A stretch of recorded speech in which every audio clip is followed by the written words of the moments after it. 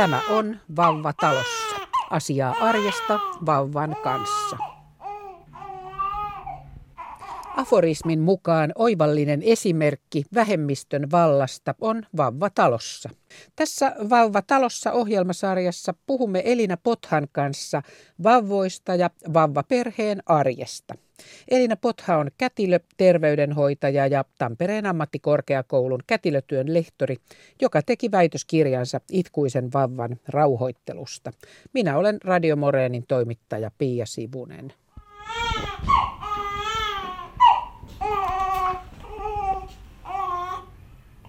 Elina Botha, raskaushan on useimmiten iloinen asia. Mikä kaikki lisää vauvan odotuksen iloa? No toi on ensinnäkin tosi hyvä lähtökohta lähteä ajattelemaan ilon kautta, kun tosiaan niin on, että raskaushan ei ole sairaus, vaan se on tervettä, normaalia fysiologiaa, jota ihmisen keho käy läpi. Ja iloa raskaudessa lisää hyvä parisuhde, hyvä kumppanuus, eli se, että on toisen aikuisen tuki.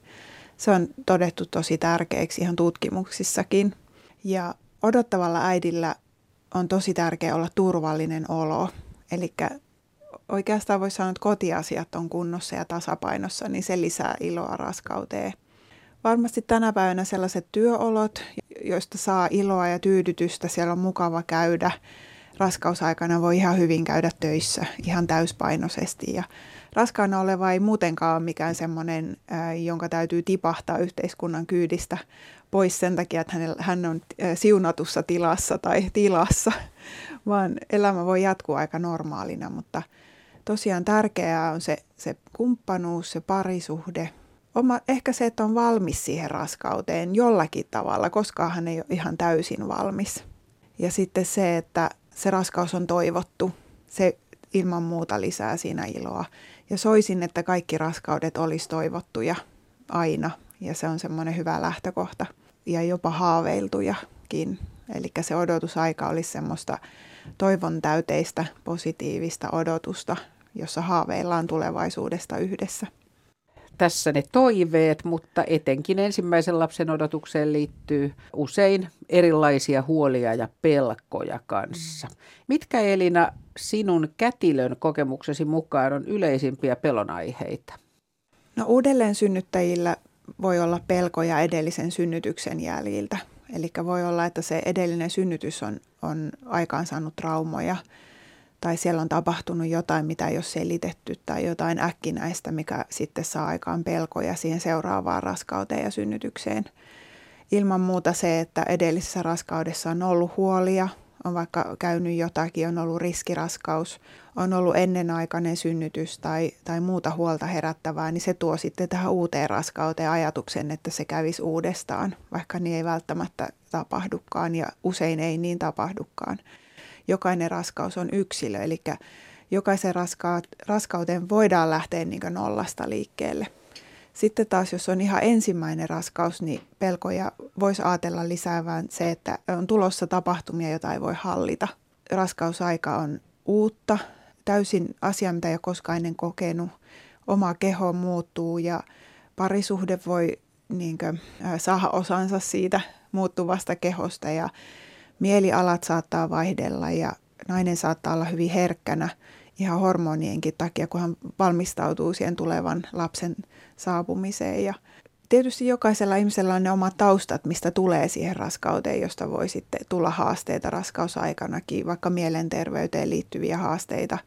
Ja ne olisi hyvä olla käsitelty jo ennen raskautta tai raskautta suunniteltaessa, että sitten raskaus voisi olla sitä ilon täyteistä, huoletonta aikaa. Voisi ajatella, että mistä tahansa tulevaisuuteen liittyvistä peloista raskaana oleva varmasti pohtii, että ylipäätään maailmantilannetta ja onko tämä nyt viisasta ja oliko tämä ajoitus nyt hyvä ja entä jos en olekaan valmis ja entä jos en osaakaan hoitaa sitä vauvaa, kun eihän sitä missään opeteta tai olenko sopiva äidiksi, onko toi mies sopiva isäksi, onko toi kumppani sopiva vanhemmaksi. Tänäänkin se teki jotain töllöä tai jätti tulematta tai unohti ilmoittaa tai jotain koira jäi viemättä, niin miten siitä voi tulla isä? Eli ihan tämmöisiä niin siihen suureen rooliin ja siihen vanhemmuuteen valmistautumiseen. Ajattelisin, että nämä kaikki pohdinnat on tosi hyviä. Enkä usko, että, tai ei sen tarvitse johtaa pelkoihin, vaan se on sellaista niin kyselemistä ja pohdintaa, joka sitten vaan voidaan yhdessä todeta, että asiat järjestyy ja katsotaan yksi päivä kerrallaan. Minun yksi oma kokemus omasta synnytyksestä oli, kun oltiin synnyttämässä meidän kolmatta lasta ja siinä synnytyksessä kesken supistusten, niin me sanoin minun miehelle, että oliko tämä ollenkaan hyvä idea, että mitä me ollaan nyt menty tekemään, että hui kamala, että kolmannen kerran, että eikö 2 niin olisi riittänyt, mutta siinä kohtaa mies vaan totesi, että hyvä ratkaisu oli. Se oli viisas, kun se ei lähtenyt sitä pohdiskelemaan, että ootko hullu, että nyt tuollaista kysyt, vaan hän vaan sanoi, että tätä ei voi oikein enää nyt pakittaa niin. Tämän homman kanssa, joo, kyllä. Joo, hän sanoi vaan, että se oli kyllä me halutaan tämä lapsi. Mä ajattelin, että selvä, no hyvä, jatketaan synnyttämistä.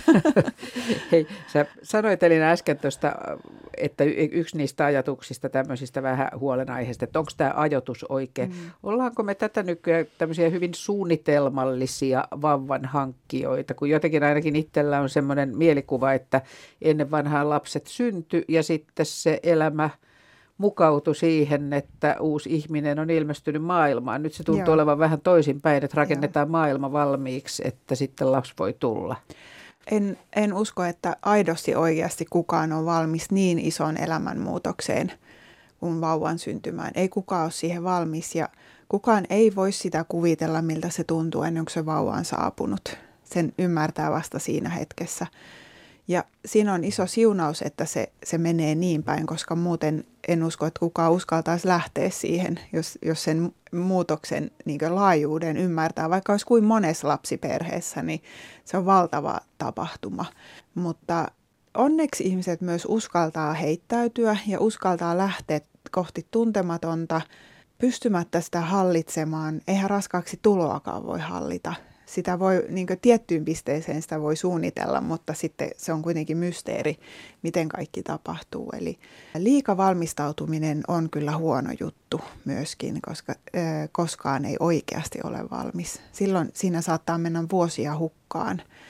Ja sitten kun halutaan saada lapsi, niin sitten se ei välttämättä onnistukaan. Eli tavallaan suosittelen, että heittäytyy vähän epävalmiina, mutta sitten on tiettyjä asioita, jotka on hyvä olla elämässä järjestyksessä ennen kuin se vauva niin kuin mahtuu tähän elämään. Kuten sanoin iloon liittyen, niin raskausaika ja lapsen saaminen on semmoista, että ideaalista siinä olisi 2 aikuista mukana, että siinä saisi raskausaikanakin tukea. Ainahan näin ei ole, mutta on vähän huolissani siitä ehdoin tahdoin suunnitellaan yksin raskautta, niin se on vaikea asia, koska yksinäisenä odottaminen on raskasta. Niin sä sanoit, että olisi tärkeää, että olisi sellainen turvallinen olo, että on. Ainakin sitten, jos ei siinä ole sitä kumppania, niin jossakin olisi se henkilö sitten, joka... Kyllä, ja turvallisuus voi tulla pienistäkin asioista, eli tällä en tarkoita sitä, että pitää olla se asuntolaina hyvällä mallilla ja tutkinto taskussa ja vakituinen työpaikka. Ei se turvallisuus tarkoita sitä yksin, vaan se tarkoittaa sitä, että on koti, mihin mennä, missä on kiva olla, on semmoinen ympäristö, jossa saa olla rennosti ja kokee olevansa turvassa ja kotona ja on rakastavia ihmisiä ympärillä. Niin ajattelisin, että siitä muodostuu se ympäristö, mihin vauva voi sitten tulla. Eli siinä mielessä suunnitelmallisuutta, että sitten kun elämä on siinä kohdassa, että nämä täyttyy, niin sitten sinne olisi hyvä vauvan tulla. Mutta jos aletaan pohtia sitä, että olenko minä valmis, niin sitä pohdintaa voi jatkaa kyllä. Minä jatkan sitä niin kuin nykyisinkin vielä, että mitä tämä vanhemmuus oikeastaan on ja olikohan se viisasta ja pystyttiinköhän me siihen. Ja, että se varmaan se pohdinta jatkuu sitten läpi elämän, näin ajattelisin. Elina Botha, entäs tämä ikä? Ensisynnyttäjien keski-ikähän on huomattavastikin noussut, eikä 40 ensisynnyttäjä ole enää mikään harvinaisuus. Onko oikeaa ikää tulla raskaaksi? On ehdottomasti kyllä. Biologisesta näkökulmasta puhutaan jo 18-vuotiaasta, jonnekin 25, se olisi se optimaalinen aika. Mutta me tietää, että sosiaalisesta näkökulmasta se on liian nuori vielä, se 18-vuotias. Mutta me ollaan ehkä tuudittauduttu semmoiseen ajatukseen, että myöhemminkin ehtii ja sillä ei ole kiire. Ja nyt meidän täytyy muuttaa sitä ajattelua ja tuoda ihan semmoista realistista tietoa hedelmällisyydestä ja iän vaikutuksesta siihen. Ja se tulee monilla yllätyksenä. Suomalaisia yliopisto-opiskelijoita on tutkittu, heiltä kysyttiin, että mikä on sopiva ikä tulla raskaaksi. Ja he arvioisivat semmoista 35-40-vuotiaasta ja se menee todella ohi sen totuuden ja oikean tiedon, eli 35-vuotiaana naisen hedelmällisyys jo ihan romahtaa. Eli siinä kyllä on optimaalinen ikä ja sanoisin, että se on jos mahdollista, niin ennen 30 ikävuotta. Sitten semmoinen asia, jota ei oteta huomioon, on se, että kuinka monta lasta ihmiset haluavat. Eli mitä useamman lapsen he toivovat perheeseen, niin sitä varhaisemmin pitäisi aloittaa. Eli jos haluaa 3 lasta saada niin sanotusti luomukeinoin, mikä tarkoittaa ilman lapsettomuushoitoja, perheeseen syntyvän, niin 23-vuotiaana olisi sopiva aika aloittaa. Ja se, kun meidän opiskelijoidenkin tästä puhutaan, niin he vähän järkyttyy, että ei tämmöisestä keskustella. Että me ollaan ehkä uinahdettu ajattelemaan, että myöhemminkin ehtii, mutta meidän täytyisi tosiaan alkaa miettiä sitä uudelleen. Ja kyllä kesken opiskelujen, tämä on nyt pahasti sanottu, mutta kesken opiskelun ennen vakinaista työtä, ennen omakotitalon ostamista voi alkaa hankkimaan lapsia. Että vaikka meillä monet muut tämmöiset ikärajat siirtyy, vanheneminen menee yhä kauemmas, mutta tässä meidän lapsensaannissa hedelmällisyydessä ei tämmöistä muutosta ole tullut. Ei. Aika on lahjomaton. Sitä me ei voida muuttaa ja on todettu myös, että miesten hedelmällisyys laskee 35-vuotiaana. Se on uutta tietoa ja on ajateltu, että mies on hedelmällinen läpi ikänsä, se ei pidä paikkaansa. Eli kyllä tähän on nyt havahduttava, että sopiva ikä on olemassa. Ja esimerkiksi munasolut, niiden laatu heikkenee naisilla. Jos ajatellaan, meille on joskus vitsailevasti tuolta lapsettomuusklinikasta yksi lääkäri puhunut hulluista päivistä, että munasarjat on niin kuin hullut päivät Stockmannilla, että parhaat viedään ensin. Eli jos haluat, tämä on ehkä vähän nyt karrikoidusti sanottu, mutta jos haluat hyvälaatuisilla munasoluilla saada aikaan jälkeläisiä, niin kannattaa aloittaa nuorena. Nyt pitää suunnittelut alkaa vähän eri pohjalta kuin mitä monet sen tekee. Hei, mennään Elina näistä tämmöisestä enemmän niin kuin henkisen puolen ja huolien kysymyksistä niin ihan fyysiseen raskaana olemiseen. Useinhan raskausaikaan liittyy eriasteista pahoinvointia. Minkä ihmeen takia? Mistä semmoinen johtuu? No kun puhutaan useimmiten alkuraskauden pahoinvoinnista, niin sen syytä ei ole pystytty selvittämään. Eli ei tiedetä, mistä se johtuu. Lääketiede ei voi sanoa, että arvailee, mutta on olettamuksia tai ajatellaan, että se johtuu istukkahormonin vaikutuksesta, johon nainen ilmeisesti reagoi yksilöllisesti. Siihen samaan istukkahormoniin eri naiset reagoi yksilöllisesti. Eli silloin kun alkio kiinnittyy kohtuun ja sinne muodostuu istukka. Silloin istukkahormonia erittyy verenkiertoon ja se on se, mikä näkyy sitten positiivisena raskaustestinä myös virtsasta. Kun istukkaahan naisen elimistössä ei ole muuta kuin silloin, kun hän on raskaana, eli se raskaustesti reagoi siihen istukkahormoniin. Niin on ajateltu, että se on se, joka aiheuttaa sitä pahoinvointia ja toisilla naisilla raskauspahoinvointi voi olla todella voimakasta. Puhutaan ihan semmoisesta, se menee niin ihan patologiseksi, eli epänormaaliksi. Ja se on semmoinen hyperemesis tilanne, jossa se on aivan holtitonta, eli mikään ei pysy sisällä. Nainen oksentelee niin paljon, että laihtuu, kuihtuu, alkaa tulla ketoaineita virtsaan, eli koko elimistö alkaa mennä pois tasapainosta. Niin semmoinen tila vaatii sairaalahoitoa. Ja joko neuvolan kautta tai päivystyksen kautta voi sitten hakeutua sairaalaan ja useimmiten tämä tilanne korjautuu muutaman päivän nesteytyksellä ja joskus käytetään myös pahoinvointilääkkeitä, niin se saadaan sillä tasoittumaan. Taas nainen pääsee kotiin lepäämään ja sitten kunnes ehkä taas joutuu tulemaan uudestaan, että onhan se tosi raskasta myöskin henkisesti. se on semmoinen raskauden vaihe vielä, että siitä raskaudesta on vähän mitään konkretiaa, näyttöä. Maha ei ole vielä kasvanut, ei niin kuin tiedä sikiöstä vielä mitään ja jotenkin voi olla, että on vaan se pahoinvointi, niin tuntuu siltä, että olenko edes raskaana vai onko tämä joku järkyttävä sairaus, mikä on laskeutunut päälle, kun ne oireet voi olla todella rankkoja, väsymys voi olla aivan niin kuin huumaavan voimakasta, mutta monesti auttaa siihen semmoinen varhaisraskauden ultraääni, eli katsotaan miten sikiö voi, nähdään sydänäänet siellä, nähdään täällä on vauva tulossa. Se antaa niin kuin sille naiselle voimia ja rohkeutta kestää sen vaikean ajan. Ja onneksi tämä ihan näin rajuna on kuitenkin harvinaista, eli ihan näin kovana, vaan monesti oireet on vähän lievempiä. Ne voi silti olla semmoisia, että nainen ei pysty käymään töissä tai jotenkin heikosti. Niin se on raskasta. Siihen taas auttaa se, että syö säännöllisesti pieniä aterioita. Eli ilmeisesti verensokerin laskeminen pahentaa sitä pahoinvointia. Ja jos se verensokeri on päivän mittaan päässyt laskemaan, niin se voi olla, että sen jälkeen se loppupäivän pahoinvointi on, että sitä ei saa enää pois päältä. Eli sen takia se säännöllisyys läpi päivän, vaikka se ei olisi niin kovaa se pahoinvointi, niin sitten palkitsee, että se ei myöskään tule niin voimakkaana päälle. Lepo, tosi tärkeä, ihan pimeässä huoneessa peiton alla. Eli se jotenkin se raskaus vaatii, että se nainen kääntyy hetkeksi aikaa täysin sisäänpäin. Eli menee vähän niin kuin talviunille ja lepää ja ei mitään hajuja, ei voimakkaita ääniä, ei mitään voimakkaita ärsykkeitä. Niin se voi olla, että se sitten niin kuin rauhoittaa sen semmoisen vellovan olon.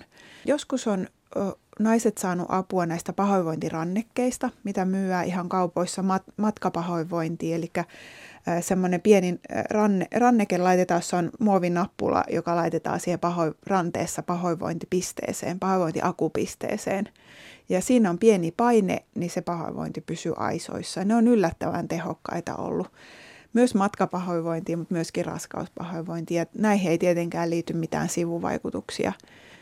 Eli sanoisin, että tässä ne on, että lepo, säännölliset ateriat, semmoinen mikä maistuu, se voi olla jotain kylmää ja raikasta. Ei mitään vahvoja pihvejä, mausteisia ruokia, raskaita ruokia, ne ei tunnu hyvältä.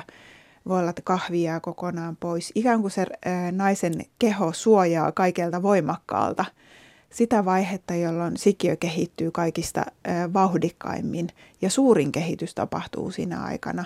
Eli se voi olla, että siinä on joku suuri viisaus, että silloin ei elimistö siedä oikein mitään sellaista voimakasta, vaan haluaa nimenomaan rauhoittua, syömään viileitä, mauttomia, raikkaita asioita. Monet kuvaavat esimerkiksi vihreitä omenoita tai marjoja tai jotain semmoista hyvin raikasta, niin sehän on tosi terveellistä ruokaa. Niin ihan kuin se raskaus vetäisi sen naisen semmoiseen tilaan, että sen täytyy suojata ensimmäistä 3 kuukautta sitä herkkää elämää.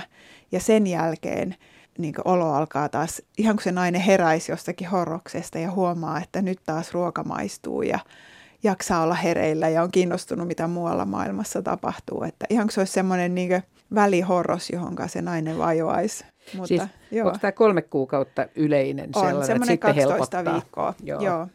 Se on ihan yleisiä. Harvalla jatkuu ihan loppuun asti, mutta sekin on mahdollista ja hyvin valitettavaa sitten.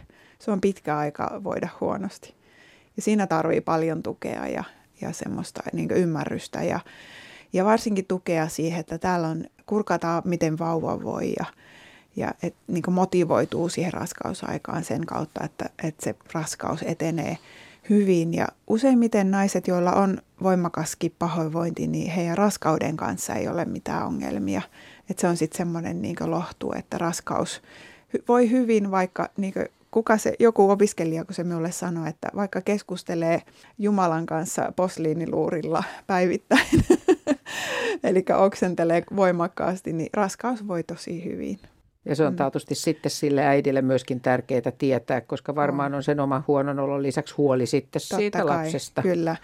Joku äiti on minulle sanonut, että tuntuu, että se kohta oksentaa sen sikiön ulos, mutta se ei ole mahdollista. Ja onneksi yleensä raskaus tosiaan on hyvin voimissaan ja voi hyvin. Sä mainitsit Elina jo ton istukan, joka on tämmöinen merkillinen asia, joka tosiaan ei ole naisessa ennen sitä raskautta. Mitenkä keho kaiken kaikkiaan siihen raskauteen niin kuin reagoi? Mikä siellä muuttuu? Siellä muuttuu ihan kaikki. Se on valtava muutos naisen elimistössä ja se muutos alkaa siitä, kun alkio kiinnittyy kohtuun. Niin välittömästi alkaa erityä istukkahormonia tosiaan naisen verenkiertoon ja enimmäkseen aluksi ne on tämmöisiä kemiallisia muutoksia ja sitten pikkuhiljaa rakenteellisia, kun siki alkaa kasvaa ja raskaus vie koko ajan enemmän tilaa ja virtsan pH muuttuu, syljen eritys muuttuu, silmänpaine muuttuu, tunne-elämä muuttuu. Tosin välillä on vähän kriittinen siihen ajatukseen, että raskaana olevat olisi jotenkin semmoisia aivan itkuherkkiä höppänöitä, jotka purskahtelee aivan holtittomasti reagoi asioihin. Se ei pidä paikkaansa. Se on tämmöinen elokuvien maalaama liioittelu, mutta kyllä siinä herkistyy ja vähän niin kuin valmistautuu siihen uuteen elämään. Ja tosiaan niin sekä rakenteellisia että fysiologisia ja kemiallisia muutoksia tapahtuu valtavasti. Nainen voi yleensä hyvin, jos on vaikka joku perussairaus, se on monesti rauhallisessa vaiheessa raskauden ajan. Hiuksia ei irtoile. Sitten kun vauva on syntynyt, niin sitten koko raskausajan irtoilevat hiukset lähtee. Mutta raskauden ajan useimmiten terve nainen oikein kukoistaa, että valtavia muutoksia, jos ajatellaan sisäelimet vaihtaa paikkaa, kun sikiö ja kohtu on valtava ja istukka ja lapsivesi, rinnat kasvaa, niin oikeasti sisäelimet siirtyy siksi aikaa muille paikoille ja ne palaa sieltä sitten. Ja vatsalihakset vaihtaa paikkaa. Jos se tuntuu suurelta muutokselta, onneksi se tapahtuu pikkuhiljaa, muuten sitä ei varmaan kukaan kestäisi. Ja sitten kaikki taas palautuu. Kyllä, joo. Raskaudesta ajatellaan, että nainen palautuu noin vuodessa. Ihan koko raskaus. Jos ajatellaan, että raskaushan kestää melkein vuoden, niin sitten taas yhden vuoden vaatii, että sitten kaikki palautuu, jos hyvin käy, niin täysin ennalleen raskauden jälkeen. Tosin luusto ja rustot voi olla, että ne ei palaudu. Lantio jää ehkä vähän leveämmäksi, mikä voi olla nuorille, hoikille naisille yllätys, että ne 3/6 housut ei ehkä enää koskaan mahu jalkaan, mutta silloin sen jälkeen on synnyttänyt nainen, että sekin on aika hieno arvonimi, jos näin ajattelee. Kiitos Elina Botha. Jatketaan ohjelmasarjan seuraavassa jaksossa edelleen tästä raskausajasta ja siitä, miten vauvaan voi alkaa jo raskausaikana tutustua. Radio Moreeni. 98,4 megahertsiä.